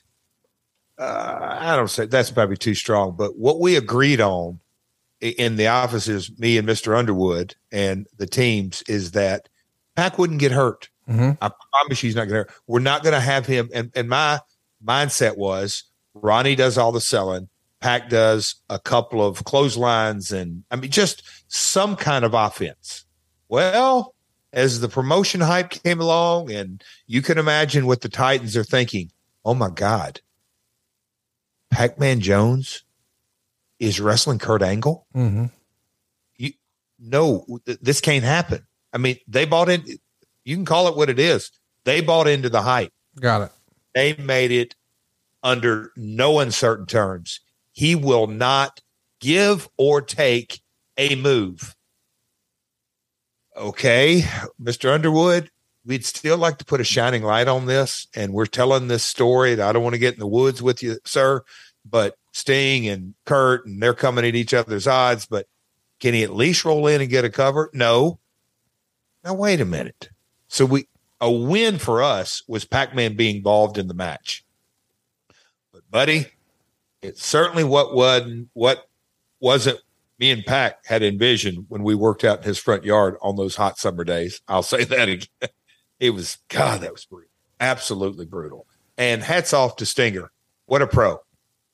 I mean, when you really think about this tag on pay-per-view, yeah, and he gets angle slammed and covered by an NFL player, hats off to Stinger. He earned his money. Next up is Rhino pinning James Storm in 9 minutes and 23 seconds. Meltzer would say Rhino did one of those Russo interviews where to make it a shoot, he uses his real name. He says that, Terry is an alcoholic, but I'm sober. Meltzer would say, why did they make him an alcoholic in the first place, as he recovered in weeks and then didn't do any skits showing any signs of alcoholism? This is all just in poor taste, especially considering the context of 2022. Bad. But you mean 2007 context? Well, it was bad anytime. Okay. But I'm just saying these days, this would never happen. I don't think. Zero chance. After the match, Jackie Moore tries to put beer in Rhino's face. He blocks it, gets Moore in the ring, gives her a mini gore. The crowd's on fire for it. Even if the backstory is bad, the actual work is really good. The Observer gave it 3 1/4 stars. Wade didn't like it as much. He gave it 2 3/4 stars. But you got two guys just beating the shit out of each other, and it's really good. And then we go backstage and we see Kurt Angle is furious. Dr. Nash told Angle that Sting never slapped Karen and that Karen lied, but Kurt didn't believe it. And at this point, Sting attacked Kurt and was choking him against the lockers. Cornette and Nash break it up. Cornette kicks Karen out of the building and said if she didn't leave, Kurt can go with her and forfeit the rest of his belts. Kevin Nash's Dr. Nash is hilarious. I mean, you're creating some great content, but I'm sure he's not cheap. Is this worth the investment if you had it to do over again? Well, I mean, we rolled along. So it's, again, at the time, we knew Kevin wasn't going to have a match every month. Right. He just wasn't. So how do we keep him engaged? And look, in reality, Kevin wasn't expensive either. He got his money, but he's a drive over from Daytona. Yeah. So we're not renting him cars. We're not buying him flights. It's a payoff. And Kevin was fantastic with yes, everything he did. It was and look, I'll say this, not just myself, Dixie, Bob Carter. Yes, Kevin's political, but he also would bring his A game to the table and try to help creatively, across the board. He did.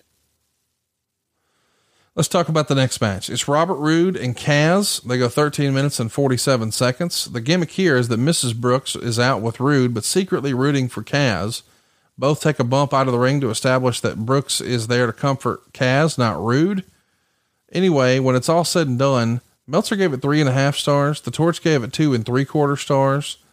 Are you just trying to push my buttons, like giving all these star ratings and everything? And well, no, I just wanted you just so you know, you chastised me once for only giving Observer star ratings, and you felt like he was lowballing you. So I continue to quote both to this day, so you can see he's rating you much higher than Wade did.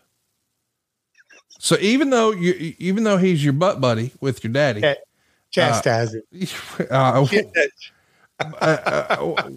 Meltzer gave you much better ratings. All kidding aside, folks, these kind of hidden gems, Easter eggs, and Conrad, I don't want to get long-winded here. I can tell you're looking at me like, Jeff, would you just let me get through the results?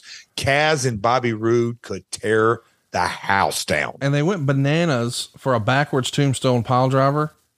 And Meltzer would say, in my mind, that move should never be used unless it's a finish. People went nuts for the move, though. Kaz misses a leg drop off the top rope, and Roode got the win with the payoff, which is his fisherman suplex. But that backwards tombstone pile driver is crazy, dude. It's a hidden gem. They had great chemistry together. Go out of your way to watch it. It's one of those, and I don't know why it's been this way, but it feels like these two guys, and I mean this sincerely.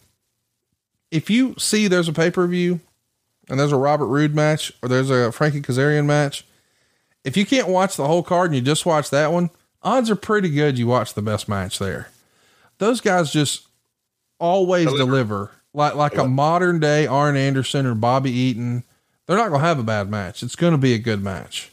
I mean, I can't tell you how many times we've discussed those two guys' individual matches on this program. And I don't remember ever saying they ever had a bad match ever. Those guys are the secret sauce, man. And for whatever reason, you know, they weren't main event stars for decades on end, but it doesn't mean when they came through the curtain, you weren't going to get your damn money's worth. And they both understood, all right, I'm going to do this on TV. I'm going to do this at live events. And they're both good matches. When it came time for pay-per-view Sunday, and now I should say pay-per-view Saturday or whatever it is. Yeah. They pulled out some false finishes or high risk moves or combinations, whatever it is. They just always over delivered. Always. I want to mention the next, before we get to the next match, there's a Russo-rific moment, as Meltzer would call it, as Jay Lethal was cutting a promo in his Randy Savage voice about Ricky Steamboat, George Steele, and Jake Roberts. Dr. Nash came out and told him that he had made his career and that tonight he has to take a dive. He said that Angle needed to be fresh for his main event, but they missed the point that you have to bribe someone to take a dive. I guess Russo never watched bad boxing movies. You would think that people would remember everything WCW did and never do it again. But even though maybe the psychology isn't great here, I understand that. Nash and Lethal just fucking dominate this segment. This is really fun stuff. And the result is Jay Lethal and Kurt Angle go in 12 minutes and 18 seconds. Lethal beats Kurt Angle for the X Division title. And Meltzer would say the story was that Lethal kept getting near falls and people were getting behind him as an underdog, but deep down they never exploded because they never believed he had a chance to win. Angle then flipped Lethal head over heels and doing a German suplex for a near fall. He does a belly to belly suplex for a near fall. Lethal uses an inside cradle for a near finish and then a Randy Savage elbow off the top rope. And the finish would see Angle clamp on the ankle lock, but Lethal reverses it into a front rolling cradle and gets the 3 count and the place explodes. Meltzer would say the only negative is they had some guys celebrate with Lethal and put it over as the biggest upset in TNA history, but cut away from the scene too fast, which hurt its overall impact. That, and by the end of the night, how Lethal was positioned, it was all a waste. 3 1/4 stars in the Observer, 3 3/4 in the Observer, 3 1/4 in the Torch. But I do like the positioning here, and Jay Lethal getting a win over Kurt Angle is something most folks wouldn't call. They did go bananas for it. It was a great match. This has been a really good pay-per-view so far. So going into the Kurt wrestling 3 times, to take a step back, some of this, we collectively really thought, all right, how do we roll this out? And we're going to get to this last match, which I completely lost the argument, but I believe time will tell now. But on this one, I just thought Kurt and Jay, and it's so fun, Jay, my partner last month, but to see him these days, him getting a win over Angle for the X Division and just kind of the status and where everything went, it was a huge moment for Jay. Now, us cutting out of it quickly, I don't remember the scenario. I don't know if it was time. I don't know if Keith called it. I don't know if the Go position called it. I don't know if it was something that we had to get off of. I have no idea why. On a pay-per-view, there's a million different reasons. Obviously, it probably didn't sit well with the viewer because it didn't have to digest. But also, it's one of those things is Jay winning, man, can you just stay till the audience completely dies down? But it was a big moment. And first match, it was all storyline with Kurt. This was the wrestling match, and we're going to get to the monster match here in a second. Next up, Chris Harris and Black Rain. By the way, this is Dustin Runnels here. They go 5 minutes and 13 seconds. Meltzer would say,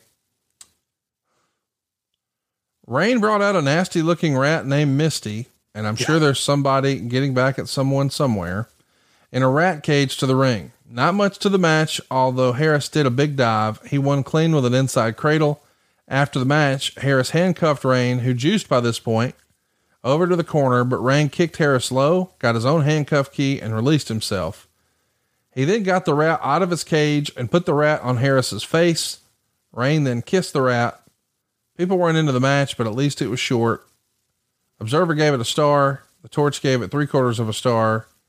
Two talented guys. I think a lot of people thought Chris Harris was going to go be a huge star, and everybody knows Dustin Rhodes is one of the best ever in the ring, but this is just weird.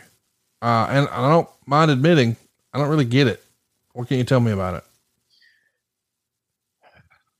I wish I could remember Dustin's pitch or Dustin and Russo getting together on the rap, but Orlando has a lot of resources. The land of Mickey Mouse, home of Harry Potter, all kinds of things. Do you know you can also rent rats in Orlando? From me, literally, it's a giant rat that you had to go through all the hoops because it's Universal Studios. But yes, Conrad, we rented a rat. How about that? A giant rat at that. Don't really know. There's so many jokes that I can't tell right now and I'm frustrated about. That's okay. That's all right, pal. Old Tide.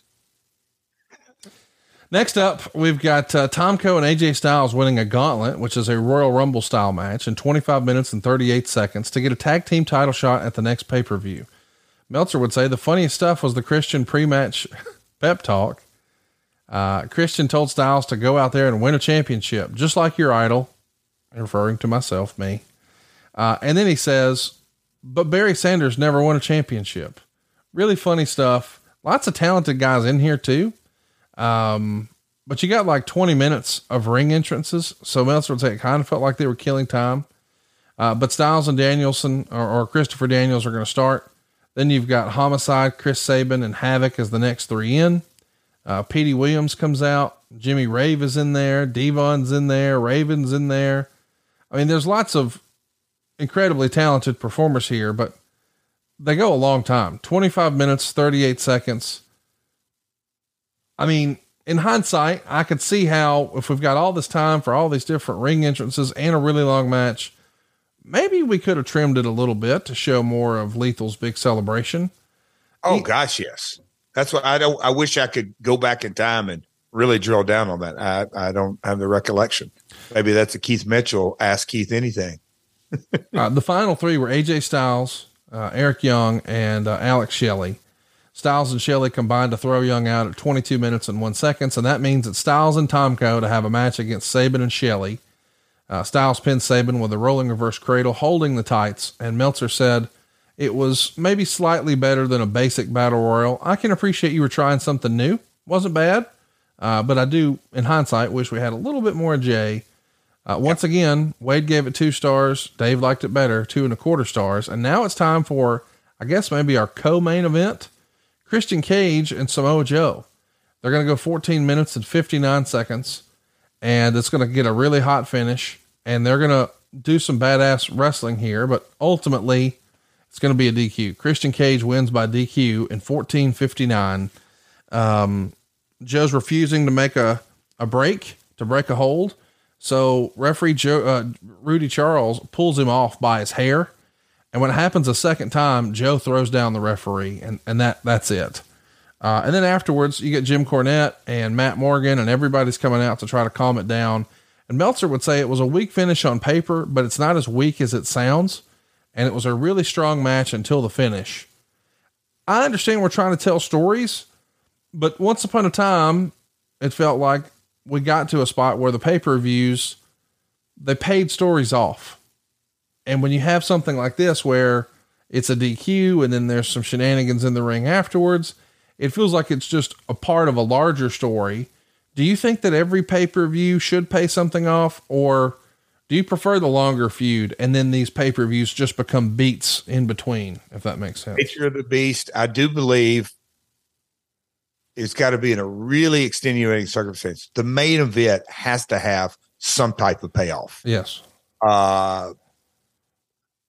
I'd say more matches, above 50% need to have payoffs, but our own worst enemy, the format of monthly pay-per-views. And we know why Eric implemented it and, went in the early 90s. Here we are in 2007.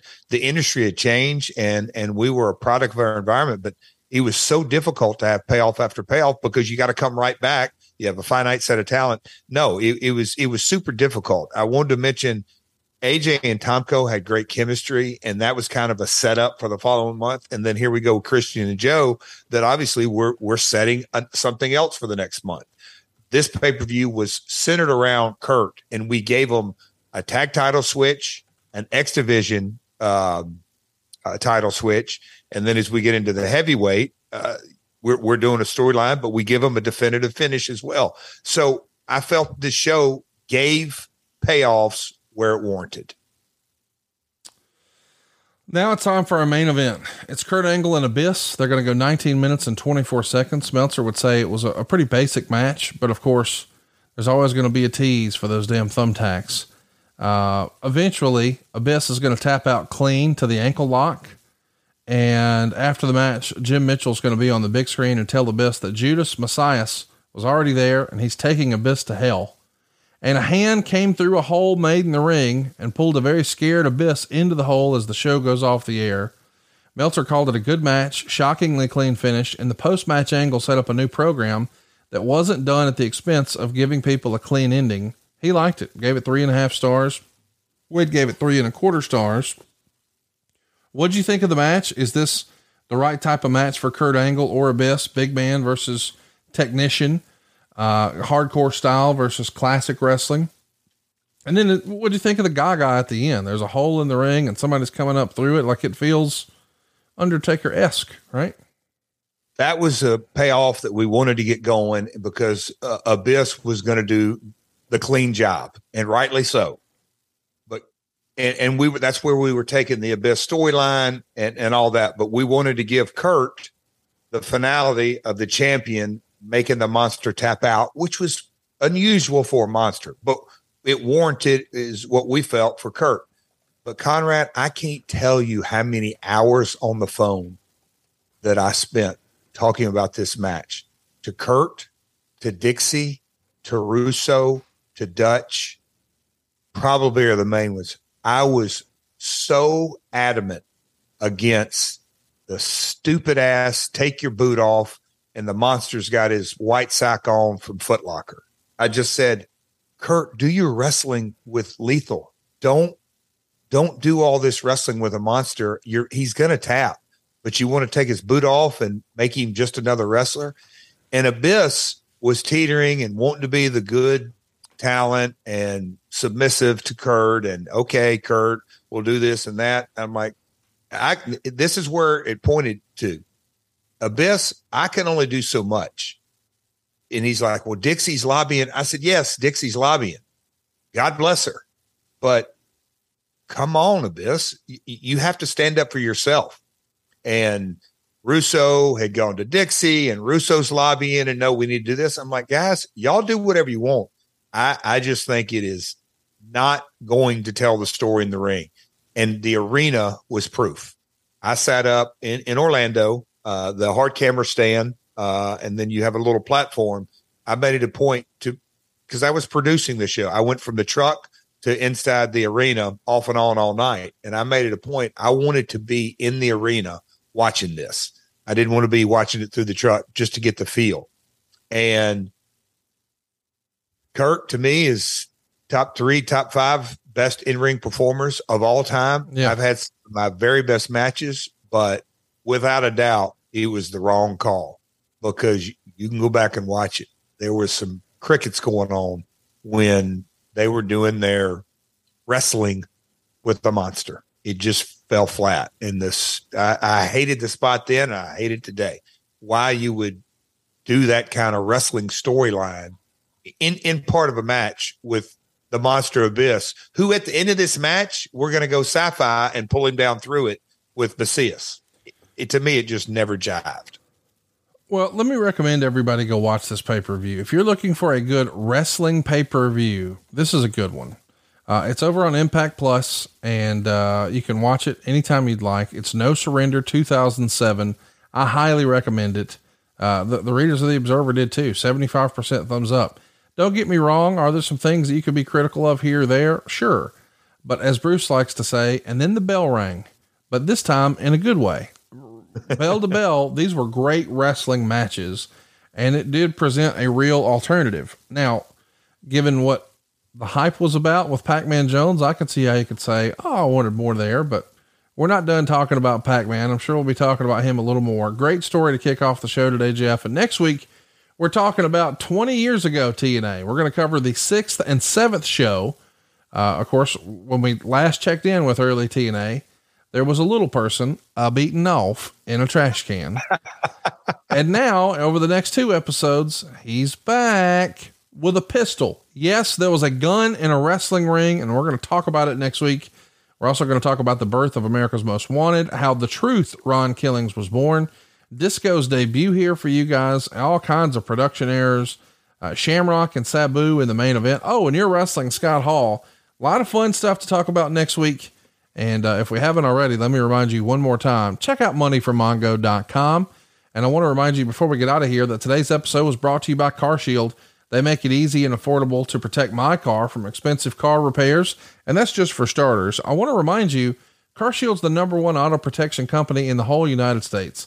They've got protection plans for around $100 a month, and their plans cover more parts than ever before, whether your car has 5,000 miles or 150,000 miles. And let me tell you how simple it is to get your car fixed. When you need a repair, you choose the mechanic, and CarShield's administrators handle the rest. That's it. You don't have to deal with the paperwork or the headaches. You're taken care of. Now, the same goes if your car breaks down and you're stuck on the side of the road. Plans through CarShield also include roadside assistance coast to coast.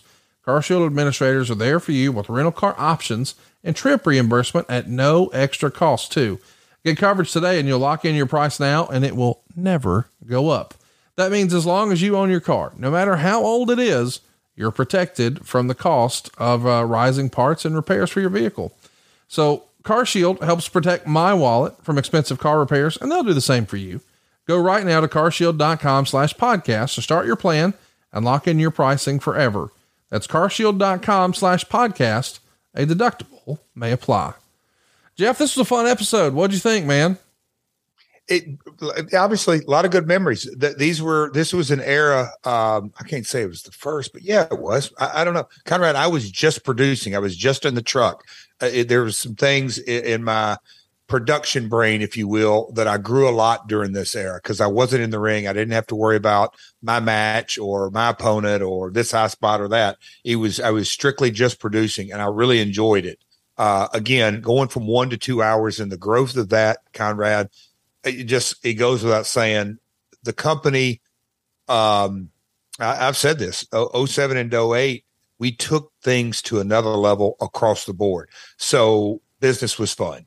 Yes, there were ups and downs, and the Dixie situation and the Russo situation and talent and, just the normal day to day. But overall, Conrad, TNA was rocking. It was really rocking. This buy rate didn't do so well, but all in all, when you take your company from around, I don't know, we were doing, what would that have been? Probably 12, 14 to 30 million in revenue, 28 million in revenue. It was a jump. Our international, we didn't have the India deal. Anyway, I don't know, getting the weeds on that, but we took a big jump in revenue, and Dallas was very happy, which made a lot of people in Nashville very happy.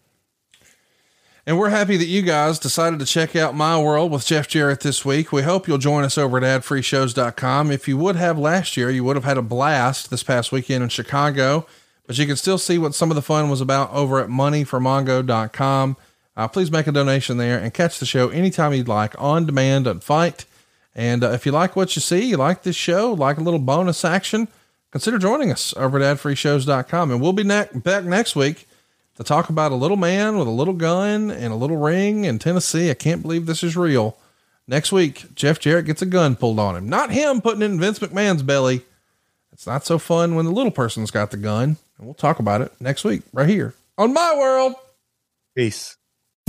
John brings his skewed sense of humor. Jeff brings tips to cut strokes off your next round. Together, it's those weekend golf guys. They'll pay a lot of money to PXG and Titleist and Callaway and on and on and on, right? How many yards do you think you're going to pick up with that extra driver? I think I can get an extra 5 to 10. What if I give you 15 to 20? You pay me more. Jeff Smith teaches on the sliding scale. Those Weekend Golf Guys, the podcast, part of the Believe Network. Just search BLEAV on YouTube or wherever you listen.